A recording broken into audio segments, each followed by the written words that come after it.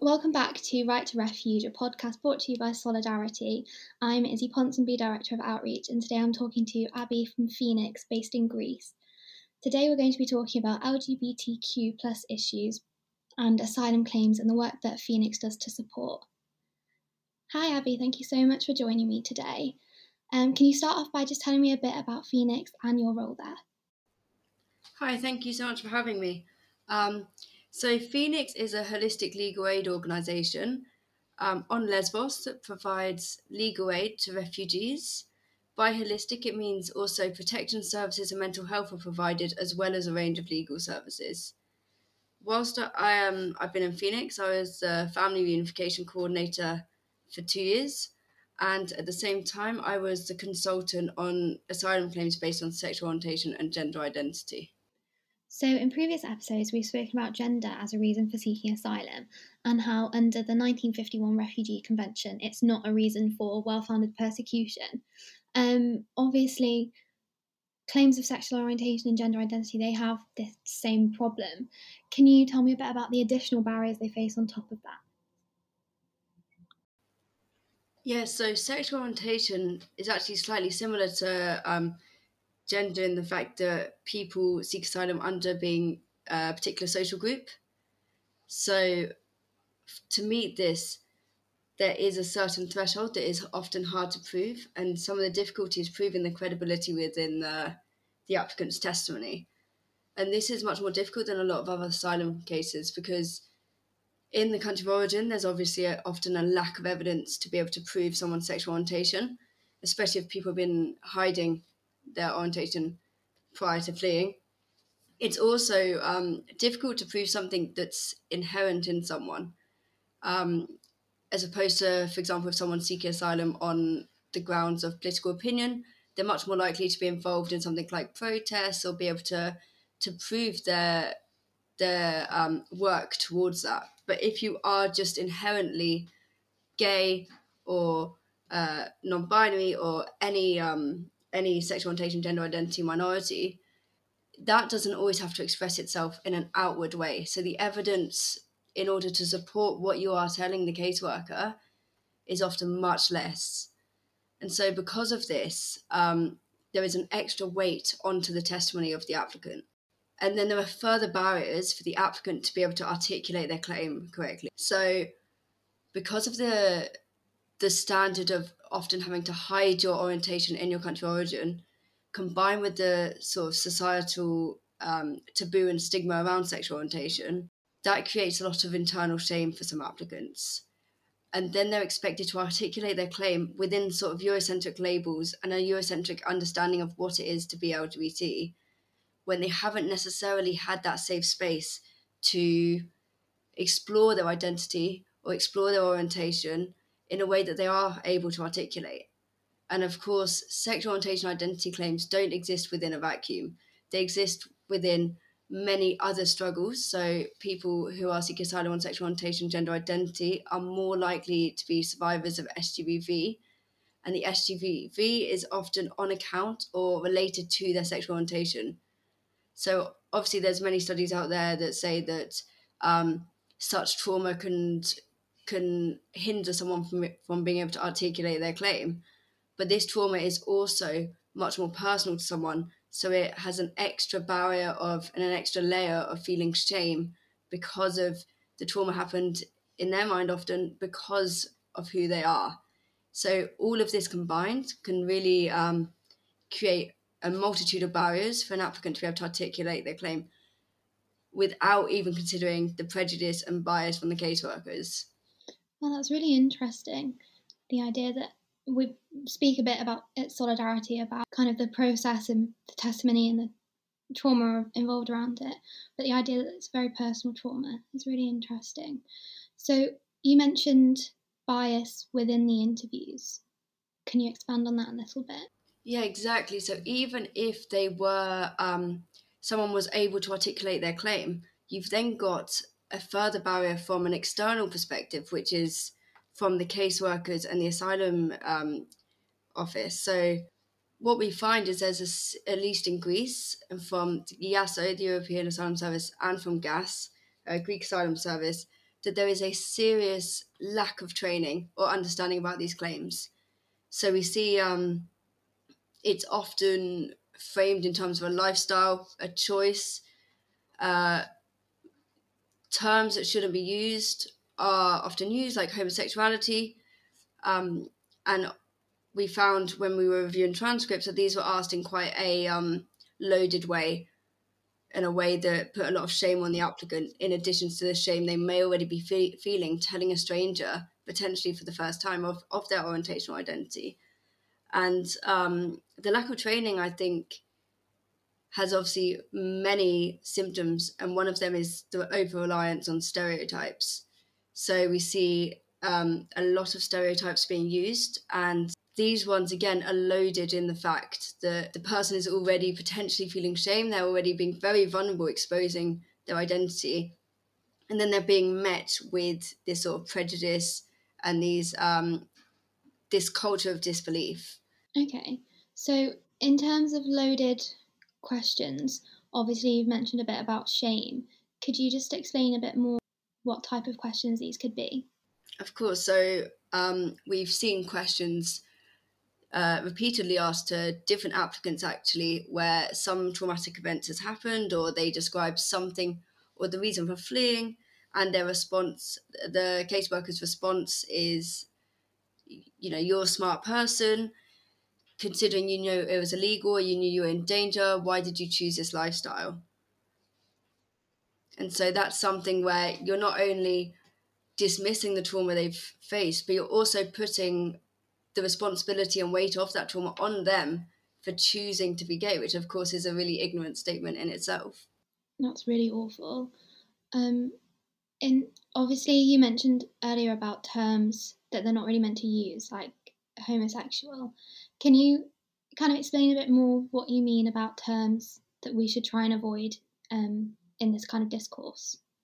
Of course, so homosexuality tends not to be used, and it's by GLAD now seen as an offensive term, and now under definition of offensive term, and that's because of its clinical history, used to pathologize sexual orientation as a disorder or something that needs to be treated. So, and since then, it's obviously been adopted by anti-gay or prejudice groups. So, homosexual should be replaced ideally with gay, or someone with diverse sexual orientation minority, something like this. Um, and then we in an international context prefer to use SOGIESC, which stands for sexual orientation, gender identity, expression, and sex characteristics, over LGBT.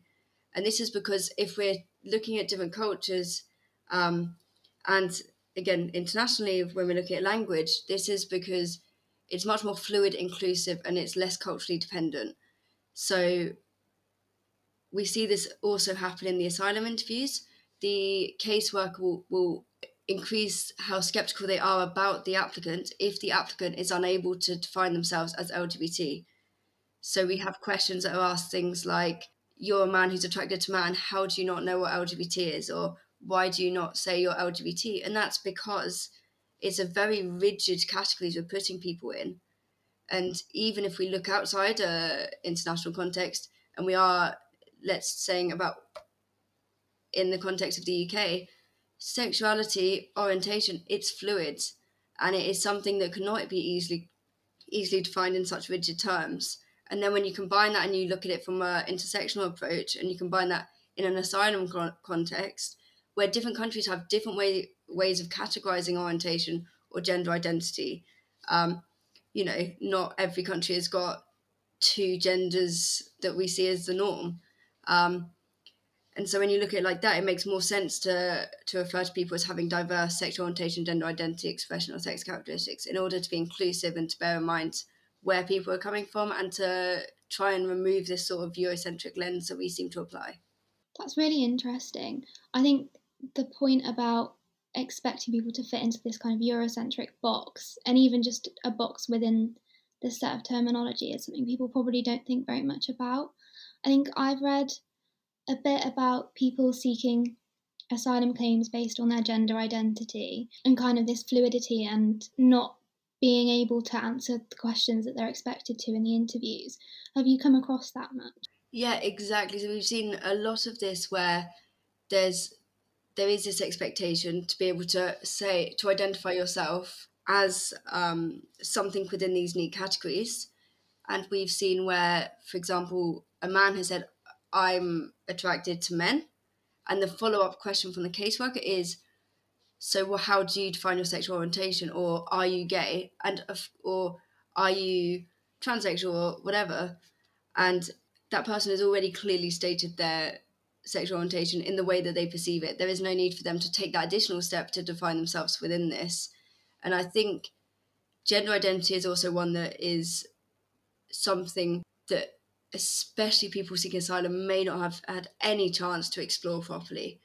Um, and we have actually seen some good practice of caseworkers with this, where an applicant coins their own sort of term to be able to describe what they were, because they didn't have the tools or language in the culture they're growing up to be able to articulate it. And what we found was when the caseworker adopted the term that they used, that the applicant used, once the caseworker had established what that meant, so there wasn't any talking past each other or any misunderstanding. Once the caseworker adopted this language, it actually made it a much more easy communication, and it's made the applicant feel much more comfortable in what they were talking about, rather than trying to fit this person who still doesn't know how to define themselves into something that is very rigid and it's not at all inclusive or exhaustive. It's really brilliant to hear that there are some good examples. I think it's good to kind of think that there is some hope out there. And like you say, training is obviously a really key part of that. We've obviously now spoken about kind of lots of the issues that go on in the asylum claim, like discussions of trauma and specific wording. Can you tell me a bit about how Phoenix helps people get through that? So I think the main importance in order to do this and to be able to provide the best legal services for people with asylum claims based on their sexual orientation and gender identity does essentially come down to the training. I think what is a really good way of going about it is to make sure that every lawyer that's providing this information and preparing a client for their interview or anything like this is informed about this, not only about the law, but also about the difference between gender identity and gender expression, the different ways these can manifest, and looking at it from an intersectional lens, and why it's important not to have expectations and to understand the approach you're taking from your life experience and realize how that doesn't necessarily map onto the experience of the applicant. Um, so we make sure that we have regular trainings every time new people come in, and we've really noticed in the last year, since making sure that we've been doing the trainings, that people are much more aware and much more open-minded in terms of understanding the fluidity and the importance of recognizing this. We've also produced a diagram, essentially. So rather than saying how to identify for someone who may not be able to identify so easily, the diagram, it essentially produces, it's a tool for someone to be able to say. So, for example, on one side it's got a picture of a man, on one side it's got a picture of a woman, and then they can point along the scale where they feel most comfortable. And same with, sexual orientation, and we've got the sexual expression one. So rather than expecting people to be able to share a language or tools, they've got this easy diagram where they can identify, and it's understood that they don't have to be so rigid. They don't have to categorize themselves in a box that they're not, that's not necessarily fully going to apply to them or make them feel fully heard. And I think beyond that, really, what we've done is we review every transcript.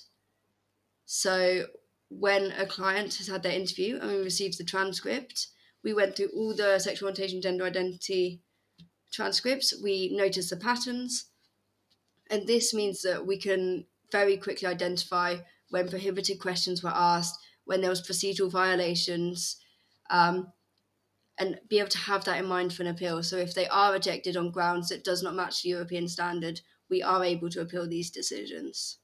That all sounds really brilliant. I love the idea of the chart and people, like we've like we said, not having to label themselves, but just saying purely how they feel, and without having to use any loaded terms or words, or it completely crosses the language barrier as well. I think that's such a fantastic idea. I know you've been producing a report. Has the transcripts played into that, and can you tell me a bit about the report and your findings? So, the report's about asylum claims based on sexual orientation and gender identity on Lesbos, and it's from the experience of Phoenix looking at these cases. It came about after reviewing the transcripts of our clients and noticing there was a pattern and a trend with the questions being asked, and that these questions were either prohibited under EU law or they relied on stereotypes or were framing questions in a loaded and offensive way, such as using lifestyle and choice, or putting the responsibility of the trauma on the applicant. And so once we noticed these trends, we wrote out this report, and it's essentially starts with the background information. So it talks about the particularities of these cases and why it is difficult for people to articulate their claims. We then go on to discuss the medicalisation and the ICD codes that are used before we go on to the legal side of it, which is talking about the prohibited questions, such as asking about sexual practice or expecting someone to return to their country of origin and remain discreet, so to hide their identity. We move on after that to the lack of training of caseworkers and the impact that has. One of the impact of that is the use of stereotypes and the reliance on stereotypes. And stereotypes, of course, then put an extra level of shame or taboo onto the client. So we see questions like, can you explain how you have a child if you are gay? Or can you explain if you've ever been with a person of the opposite sex if you're gay? Or can you name some LGBT organizations in your country of origin? Things like this. And these questions should not be asked to the extent that the decision cannot be based on such stereotypes. So once we've got all of these, we then look at the impact of these kind of questions on the mental health of the applicant. And we finish off with the recommendations, which includes obviously a complaint mechanism to be available in order to ensure this does not happen. The report's out. That's really brilliant. So the questions that are being put forward by the caseworkers, who's training them? Where is this original set of questions coming from? The recommendations, and in this we say that there needs to be a complaint mechanism for YASO, because of course it's all good saying, well, this wasn't the correct way to do it, but unless there is an official complaint mechanism, this is not going to be brought to the attention of the people who need to be making those changes. Gosh, that's really tricky then. Hopefully, if this has been like a proper finding from your report, hopefully it makes it easier to take some action against it and hopefully stop this practice that's going to continue making it harder. I think it is the idea that there is no complaint mechanism. So as much as you can prepare and as much as you can be aware that something's wrong, and you know that the EU standard is out there, you know by law that these questions cannot be asked, and yet they continue to be asked, and there is no way to correct this. And I think one of the reasons is that this issue isn't surface level. This isn't something that can be fixed so easily as one training and then it's okay, because a lot of the questions are very loaded, they're biased, they are based on prejudice, and I think the sort of much deeper, systematic homophobia or transphobia is undermining a lot of the way that the people seeking asylum on their sexual orientation or gender identity are perceived. So then that leads to how the questions are asked also. And so I think there's a long way to go until we in Europe get this right in the way we're assessing it. And I also think that there needs to be a greater understanding of intersectionality within this. There's a lot of information on LGBT rights. There's a lot of information about discrimination or assaults. But when you're looking at this and within the asylum context, when you're looking at people seeking asylum on the basis of their sexual orientation or gender identity, there's a real vacuum of information. There's very little available. There's very little research going into it compared to other areas. And it is something which needs the resources to be there, because until people are aware of how much of a problem it is, there's not going to be the energy put in, and there's not going to be the appropriate people involved in order to be making the much larger changes that need to happen. So we've obviously gone over a bit about the actual claims and the issues within that. I want to talk a bit about you personally and your experience of the role. What do you find hardest in your role? Because if public opinion is pushing for this to be improved, there's going to be more weight in order and more of a motivation for the appropriate authorities to do something about it. I have to say there's a serious lack of case law, a lack of cases going to court on this case, or on these kind of cases, and there is not enough change happening fast enough in the last few years, I would say.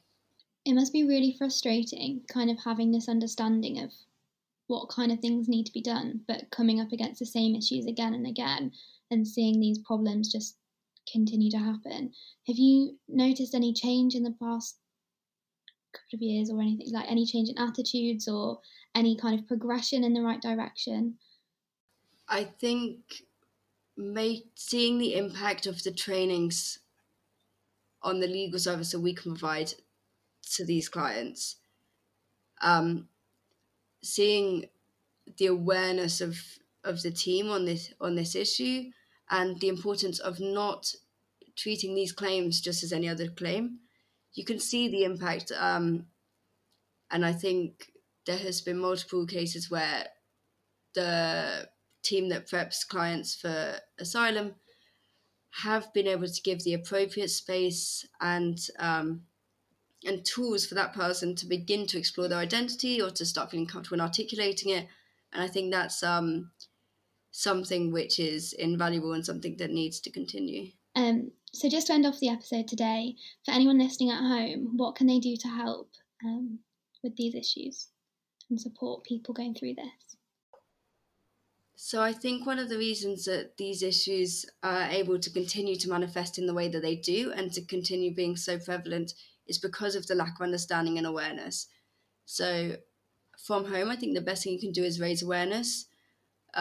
This can include read and share our report, understand what the situation on Lesbos is, but also in your own country, understand what the situation for people seeking asylum on the basis of their sexual orientation or gender identity is. Understand if they're being asked these questions that are prohibited, and if they are, I would urge you to contact the relevant authority and to try and hold people to a higher standards. But the first step is for people to have this awareness. Brilliant. Thank you so much. Thank you so much for your time today. I really appreciate it.